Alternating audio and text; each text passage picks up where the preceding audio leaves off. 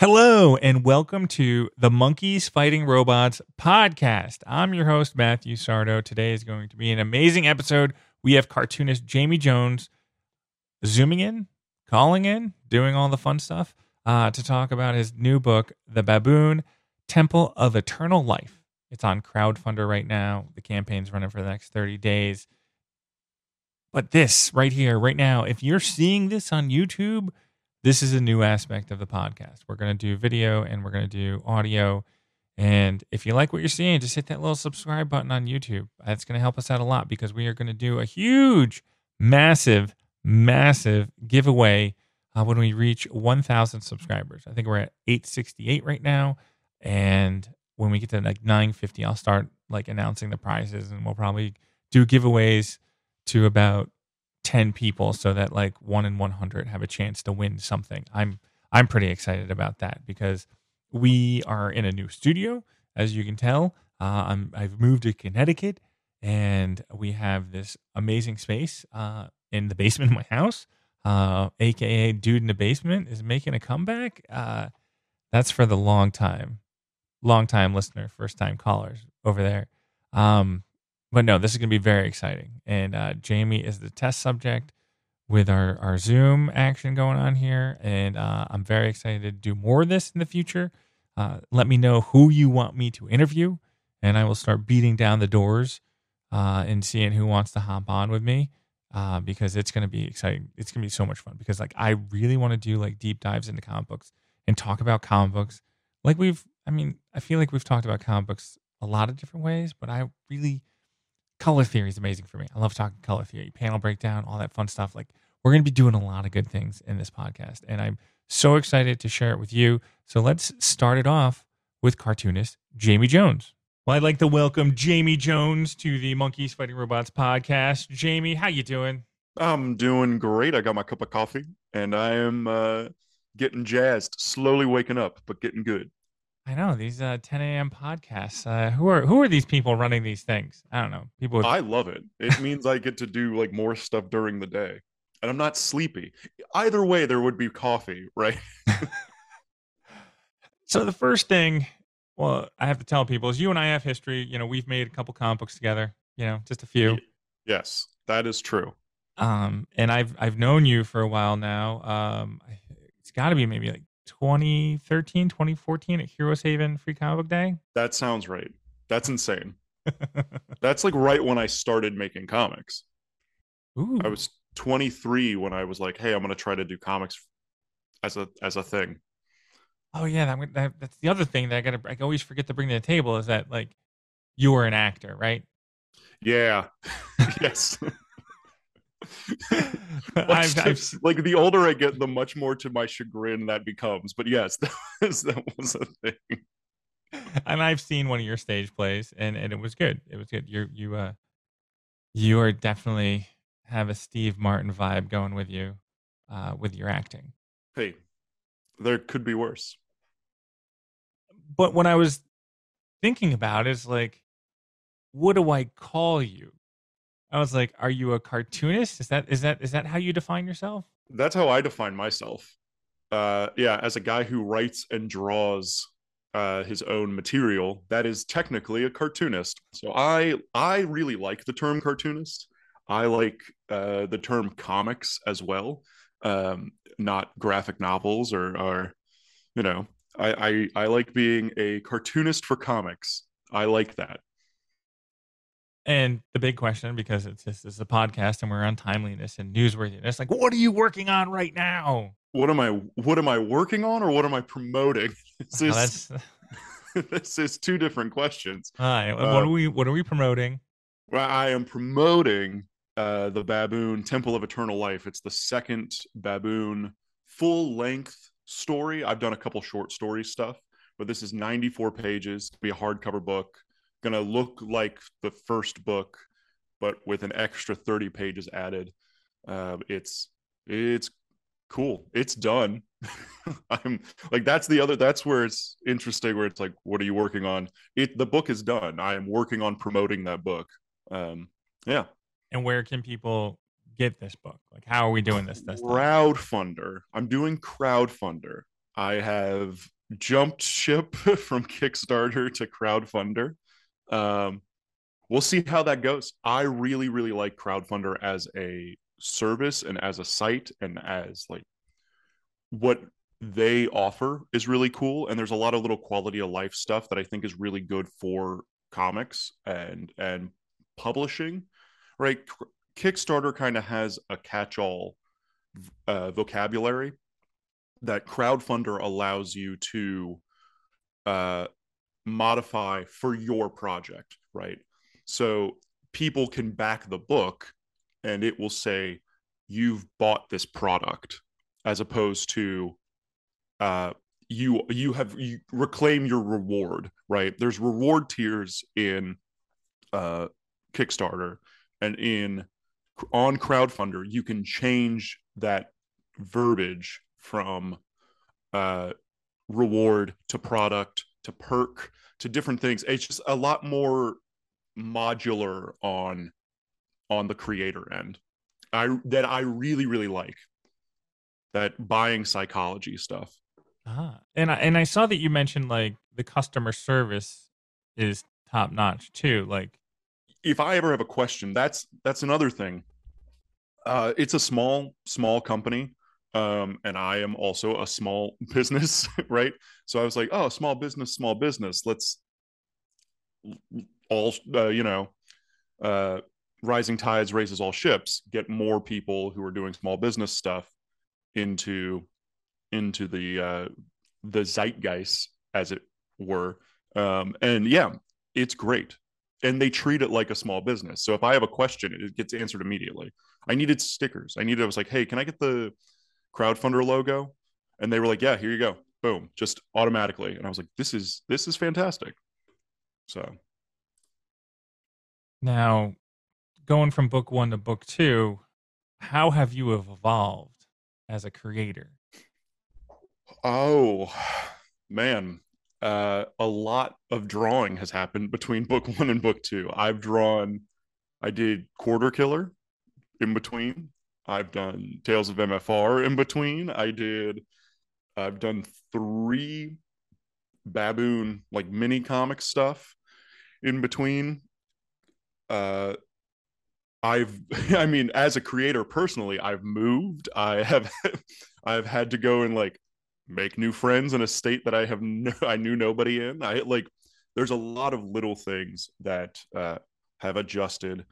Um and each project is a little different, where you make something in a different way just to try something out. This book is colored in a way that I had never colored a book before, and that's kind of the big one. It's Well, just getting honing in on your craft and getting better at it, and then trying to figure out what looks right for the book that you're trying to make. that's literally what I how have you evolved? And then like color work is literally my next question because since I've worked with you, Yeah. um, I've seen your style, like your drawing style has stayed relatively the same. That's your style. But there has been a definite solid evolution in your color work that I've seen from the beginning of page one of Tales of Monkeys Fighting Robots to page 104. And then that got me thinking, is evolution of coloring or your evolution of coloring, are you influenced by what other people are doing? Because you can grab somebody's like, oh, I see how so and so did coloring. That's really awesome. Let me try that. And that's not stealing. That's kind of like being influenced. Oh yeah. Well, I mean, what was the book? It was when X-Men Grand Design came out, and it was all done in that like retro coloring style.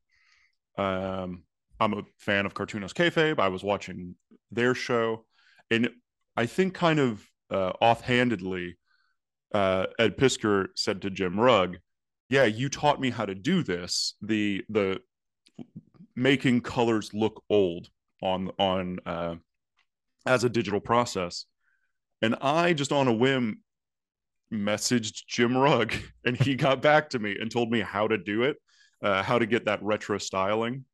And so that's what I've implemented now for the past year. I've been kind of trying to color more and more in that way. And then it's just refining palettes, what colors actually work, what colors don't, seeing what that looks like in print.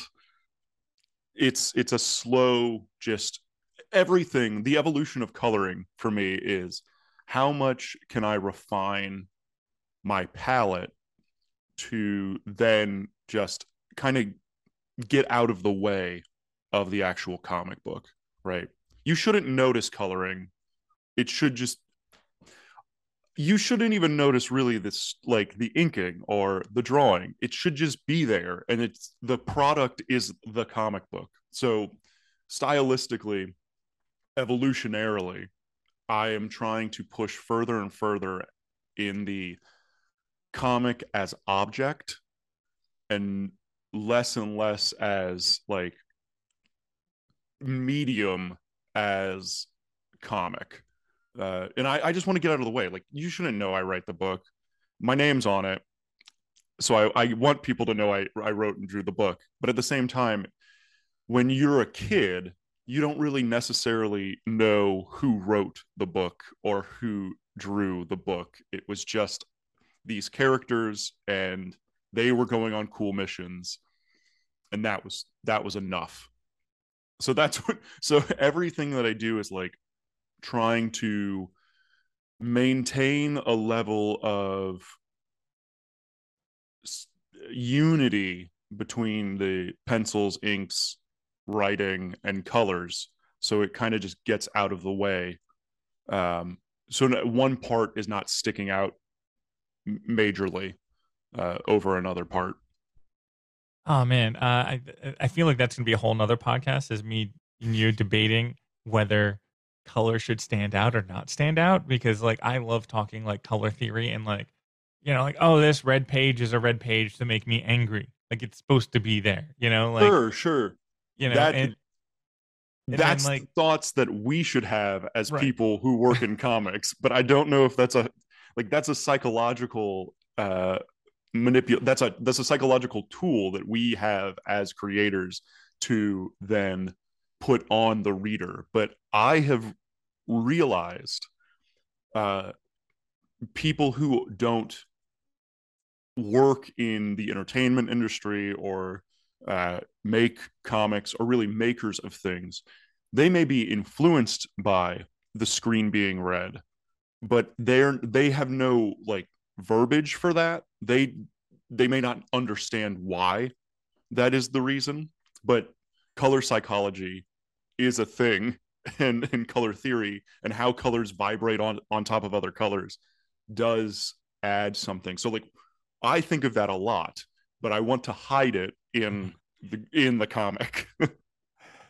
And for example, like if you go to Monkeys Fighting Robots right now, our website, you can read the first 8 pages of what the baboon. I'm blanking. Baboon Temple of. Temple of Eternal Life. I want to say Temple of the Dog because I've listened to '90s music this week, but it's not. But we have the first 8 pages, and it's a flashback, and so like it's cinematically it's kind of cool because you do look kind of like a retro coloring to it, and then it opens up to the main book, and there's a transition, and you're like, I appreciated all that color work and texture that you put in there, but what you want is you want me to just read the book and just cinematically just have like, oh, this is subconsciously this is a flashback because it's a different texture, and then when it opens up, you're like, oh, this is the movie. That's a really interesting thought. It's all the same textures. Like those colors are all like that's just the palette of the book. Um, it's just implemented in a way. It's like, how do you make sunset look in a book versus when it's nighttime, right? So it is a flashback only in the sense that it happens at the beginning of the like it is the first part of the book. It's chronological. I I debated whether or not just making it a straight flashback or not, but then thought it was easier if it was just chronological. This happens, then we go to the baboon, and then the baboon like is there, and like this is where coloring becomes a big deal. Um, time in the sky, like is it dark? Is it sunrise? So it all is one night, and that's the other thing.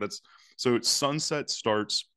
The beginning of the book is sunset, and the end of the book is sunrise. So it's all in a night, um, which is a logistical nightmare in coloring. And then this is an action adventure book, Yeah. correct? Yes. Okay. What does that mean in terms of panel layout when you're doing like action adventure? I don't know if it means anything. It's in terms of panel layout. It definitely means something in terms of uh, the story and just genre fiction. I like prefacing it with pulp action adventure. Uh, just to add another little thing, I think pulp has become kind of more universal with noir in our later years of pulp being around. So pulp action adventure, like Indiana Jones and Johnny Quest and that kind of stuff, is fast paced, just action from the beginning. Like it doesn't let up, right? So it's constant escalation. I think that's where the action adventure genre is really where it really thrives. Big settings, big set pieces, constant escalation. That's action adventure in my mind. um, but in terms of panel layouts, that's all. Uh, how easy is it to read? Right. I'm not. I write this book is ostensibly for children. I write kids comics that are to be enjoyed by everyone. Um, so does the panel flow? Uh, is it confusing? If it's confusing, that's a bad thing. But I guess page layout wise, each page ends with the you wanting to go to the next page, right? I broke everything down in spreads. So when I write the book, it's all done in the 2-page spreads to really see for me where that page turn is going to be. Because I don't have to have ads in a comic book, it's not broken down that way. So it's actually broken down where page turns mean something, where uh, I can hopefully lead the eye to from one panel at the bottom of the left hand page up to the right hand page, down to the right page, flip the page, right? And you want to continue to just read. Um, yeah, not interrupting that flow until you do, right? And then you do that on purpose.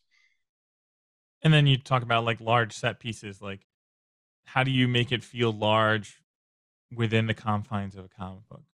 So I pretty much when I did the first baboon book, I break down every page in 3 panels in the 3-tiered Darwin Cook New Frontier layout, where everything's just 3 big panels. And then I break that up as needed. But everything is done in those 3 tiers because I find that easy for me to write in. That being said, what you can do, you can just like front load that first panel with a lot of information, and then you have a big building, or you have a great action shot of the characters, or you can really manipulate those 3 panels in a lot of ways where it's like, well, this is a 2-panel page, so one is big and then one is kind of incidental talky moments, so you can get those exciting page reveal, page turns that still move the story forward and not just big action uh, moment, not just a pinup. Watchmen does this a lot, right? Where that's a 9 panel grid that the big story beat reveals, they'll take up 4 panels on that 9 panels. And that's their quote unquote like pinup splash panel. And in any other comic, that would be just a full page or a double page spread. But in a 9 panel grid, it does feel bigger, right? Because you are reading 9 panels every single page, every single page. And now there's what, 5 panels on the page? It feels big. And then, why the painted covers? Like this is a stylistic choice that you've done through the Baboon, Tales of MFR. Like, have you any other painted covers going on that I should know about? In comics or Yeah, this, well, for me, painted covers are fun and cool, and they, I don't know, hold a prestige. That's how all the old pulp stuff is done, right? You had like Frank Frazetta doing the Conan covers. That's important for to the culture of pulp. All of the Doc Savage books, they all have painted covers, and I like that look, so I decided to do that. that's that's really what it comes down to. You playing around. The Baboon is a lot of me just playing around with different tropes, and that is a trope of pulp. Is the covers are painted. I'm a fan. It's one of those things where I feel like you're gonna toot your horn. It's like, hey, I could draw a cover, or I could just like and digitally, or I could just paint it and then fold it into the comic book, and that's just another level of like, hey, this is my skill set and what I bring to the table. And I know that you have multiple skill sets. All right, so the big question: if you're sitting at a convention, because those have come back, and Yeah, somebody is cosplaying as the Baboon, what is your reaction going to be? you take a picture. That's the most lame reaction ever. Immediately. Immediately. I don't know. I would like a picture. Yeah, it hasn't happened yet. That'd be Uh, a. I would be worried because it's an all white costume. I get worried about guys who cosplay Moon Knight too, because I'm like, oh man, it gets so dirty. All right, what's the first comic book that you ever picked up? Ooh, good question. When I was really young, there were like Sonic the Hedgehog comics all the time, and like there was a Mega Man run. I'm a big Mega Man fan, uh, and that was like really young. And I don't know if I picked those up because I was really interested in comics. Um, but when I was 17 and I really started reading comics, the owner at Big Dog Comics in Fort Pierce, Florida, gave me or told me to read. I walked in, I said, I want nothing to do with superheroes. And he said, all right, cool. Here's Fables, Sandman, and The Goon. And those were like the first comics that I really like remember reading. And then, like, what was the book that changed your perception about the medium? Where you're like, oh my god, we can do so much more with this. Essex County. That was Jeff Lemire's Essex County. I was sitting at a library in Florida and waiting for my girlfriend at the time to finish rehearsal, and they had uh, Essex County in the library in the comics section, and I was like, "Oh, cool! I'll just read this," and it blew my mind. Um, that slower slice of life stuff. Um, you hear, I had always heard about, like, there are comics that do this, but I was in superhero world, and that was not something that was even on my radar. And then that book really sent me into a different direction on what I thought comics could do. And then when I was 23, I discovered Will Eisner and the Spirit, and that changed everything stylistically. And I felt like I was capable of doing changed. And then I love how this is going. It's like I write them down in order, and you just kind of like line up. Because it's like, how would you define your style? Yeah. I am uh I Eisnerian. is is that a thing? Is that presumptuous too? Um I like old comics, and the older I get, the more I get into comic strips and that kind of action adventure strip format. I really like, and those artists. So Eisner, Milton Caniff, Noel Sickles, Roy Crane. Those guys really were doing something interesting, and line quality wise, I think I have a lot of Kniff and a lot of Eisner ticks that I try to make my own. Um, stylistically, it's all with a brush. That's the main thing. I like using a brush to ink. Yeah. And since you have them, you've mentioned them, or you mentioned one, but you got the other guy hanging on your back wall. Who would win in a fight, Astro Boy or Mega Man? Oh, Astro Boy, I think. I'm a huge Astro Boy fan. Well, Mega Man was supposed to be an Astro Boy video game that they couldn't get the rights to Astro Boy, so they made Mega Man. No, because I was just sitting with them in the background. I was like, yeah, they're really similar things going They're on super there. similar. um, what was the first book that you published, and how did it feel to hold it in your hand? The first book that I published was this mech western comic called Dodger with Trace Dean. He was the writer of the book, and it was printed on pretty crappy paper. um, and it like sold out at New York Comic Con the year that we had it, and that was insane. Uh, that was pretty special. That book is pretty special. I think I still have copies of it. I didn't I wasn't in charge of printing. I had no idea how any of that worked at the time. Um, I often think that I would like to reprint those. We did like 5 issues of that book. Um, I would love to reprint that now at a much nicer at a much higher quality. But yeah, that was it. How did it feel?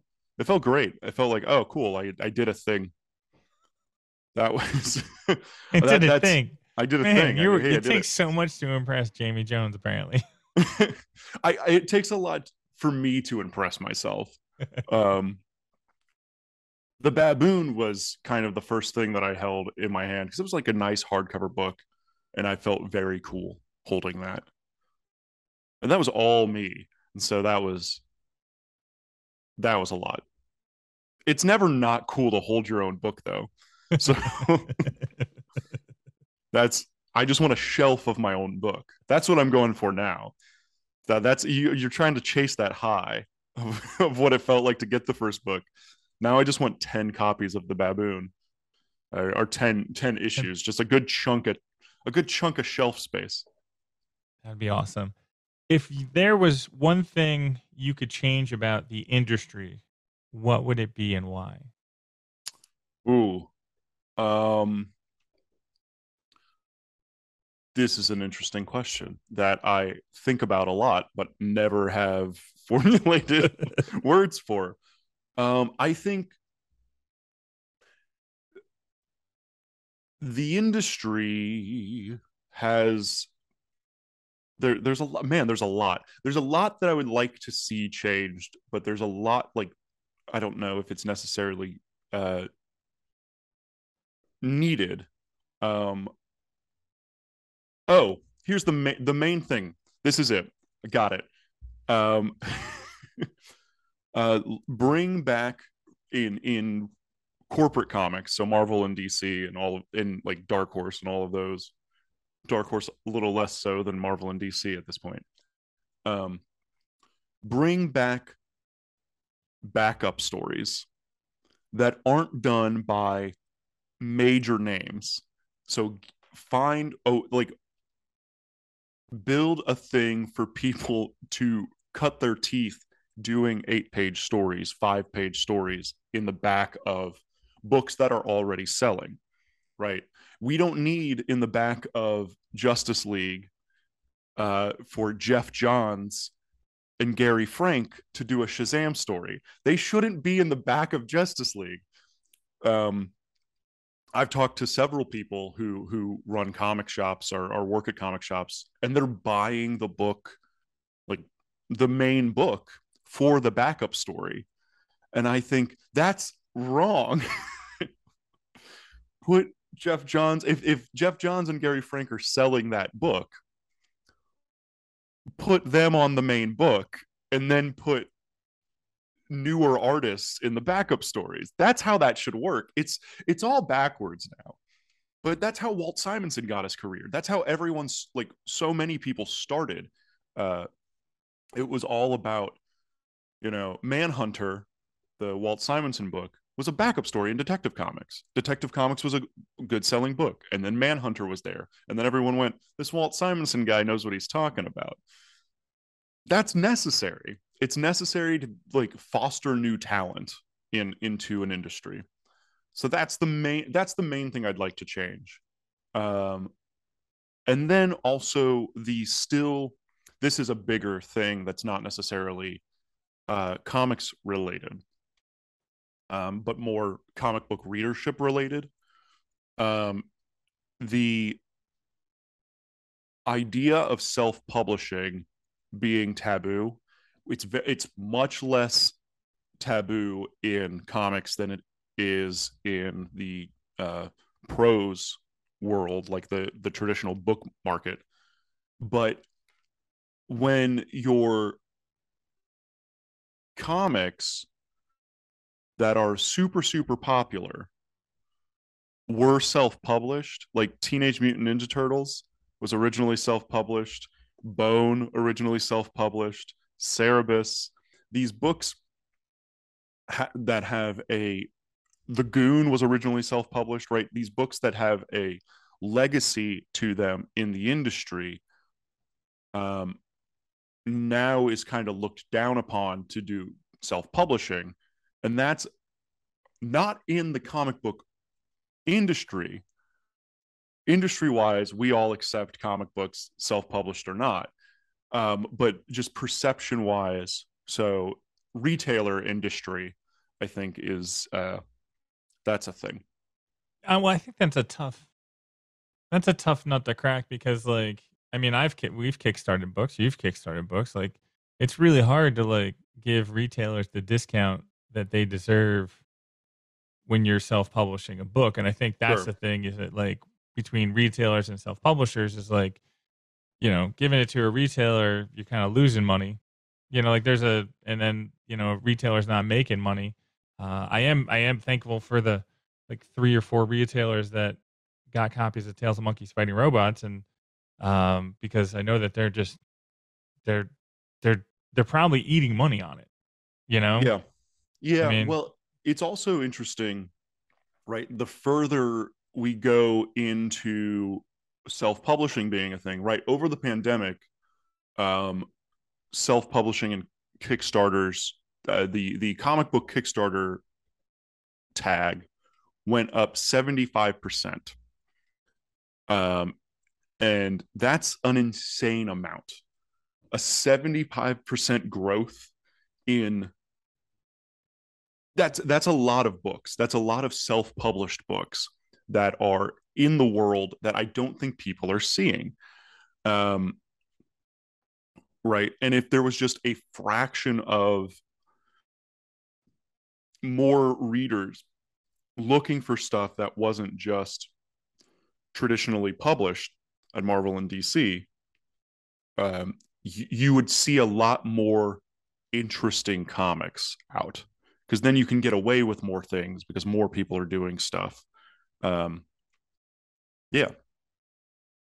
And as comic book shops become more and more boutique, I think the product that they should be having, that they should be selling, should also be more and more boutique.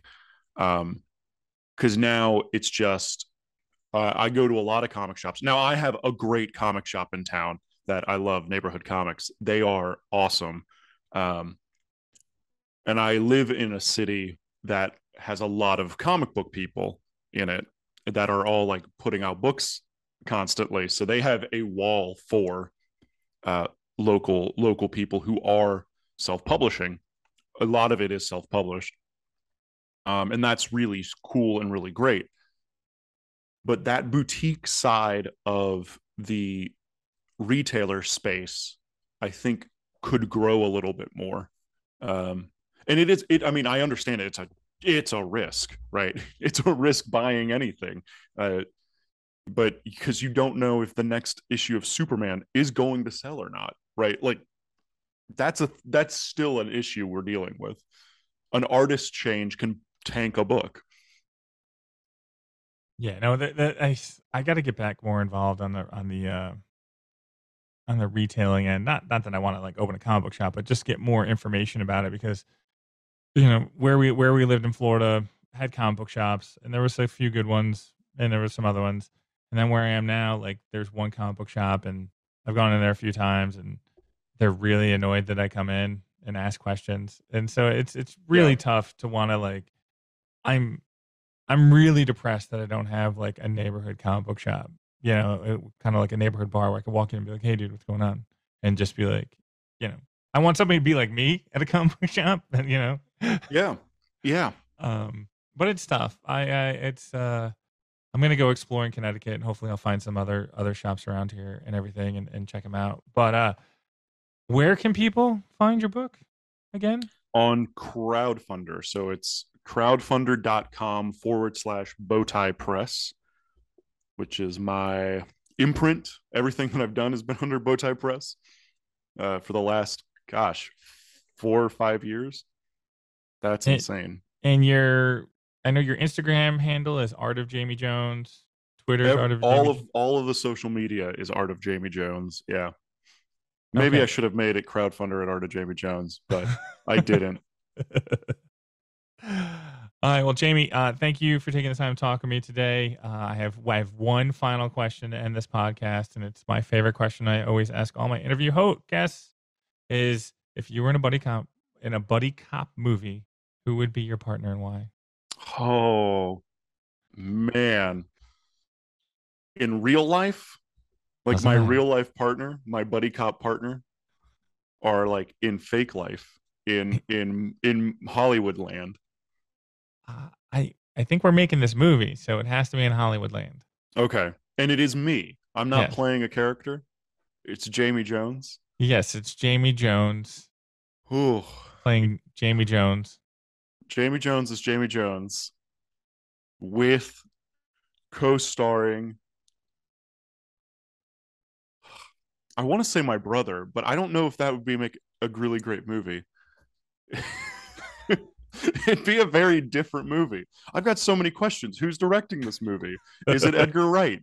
Uh, like these are the things I need to know. This is a loaded question, Matt. Um, you've asked the wrong guy this question. Uh, what are we See, doing? What's the story? I usually ask like Hollywood actors, not theater people. And so they automatically have their answer because they're pushing for their buddy cop movie. Sure, that makes sense. That makes sense. Uh, let's see. Who would be fun to like hang out with? And Bryan Cranston would be fun. Can that I would do a be buddy cop movie with Bryan Cranston? that would be an interesting pairing. Yeah. So if It might be too similar. It might be like we we might be too much of the same person. Uh, yeah, I like Bryan Cranston. that's a good choice. That was a good choice. I was hoping that you were going to go more of the comedic side of the world, but Bryan Cranston's is comedic. Get out of here. Let's bring Bryan Cranston back to Malcolm in the Middle. That's let's not forget. Let's us not forget that Bryan Cranston is a funny man. and not just serious actor man. Old Malcolm in the Middle clips crack me up. He's great. It's pretty funny. He's hilarious. The transformation from like Malcolm in the Middle to where he is now is like that's a crazy path. Yeah, but then you watch interviews with him. Oh, Kevin Kline would be fun too. Can Kevin Kline play my dad in a movie? And that's the buddy cop movie. It's a father and son crime solving buddy cop movie. I just saw that Kevin Kline has a movie coming out with Sigourney Weaver, and I was like, they're making a Dave sequel. And I was like, no, it's a romantic comedy. Damn it! But Dave was like, cracked me up as a kid, where he's like the president and stuff. But Kevin Kline, he's a very good actor. He's a funny guy. He is. So Jamie, thank you again for coming on the podcast. Best of luck with your crowdfunder campaign that's running now through November 17th. That seems to track. And it's an all or nothing campaign. So you need the support. You need people to back the book. You're going to get a lot of cool stuff. The book is done. Lots of cool perks. Don't want to say rewards. Don't want to get you angry. Yeah, we've got like sketches in the book, commissions. This is how I'm doing commission lists. It's how I've done commission lists for the last like 2 years is I run a Kickstarter and that's how you get on my commission list. So yeah, if you want a commission, my prices are going up next year because Scotty Young bought an art piece from me at HeroesCon. So but that was a sick Popeye and olive oil piece. I mean, like that was a painting, right? Yeah. Yeah. I mean, that was a lot of time and effort, and like, I mean, like it's really good. So go to Jamie's Instagram, Art of Jamie Jones, and you'll see the Popeye and olive oil. It's probably like, I don't know, 3 or 4 scrolls down. I also am going to change now that we've talked about it, I'm going to make that the image for the fully painted cover, like quality thing. So yeah. So you can just go to the Kickstarter or crowdfunder. Gosh, that's a hard thing to kick. Yeah. You gotta get rid of the word kick all in your vocabulary. I know. All has to go. So, all right, Jamie, this has been awesome. I can't wait to have you back again. Take care. Enjoy your coffee. Enjoy Mega Man, Astro Boy, all that fun stuff. Take care. All right. Bye.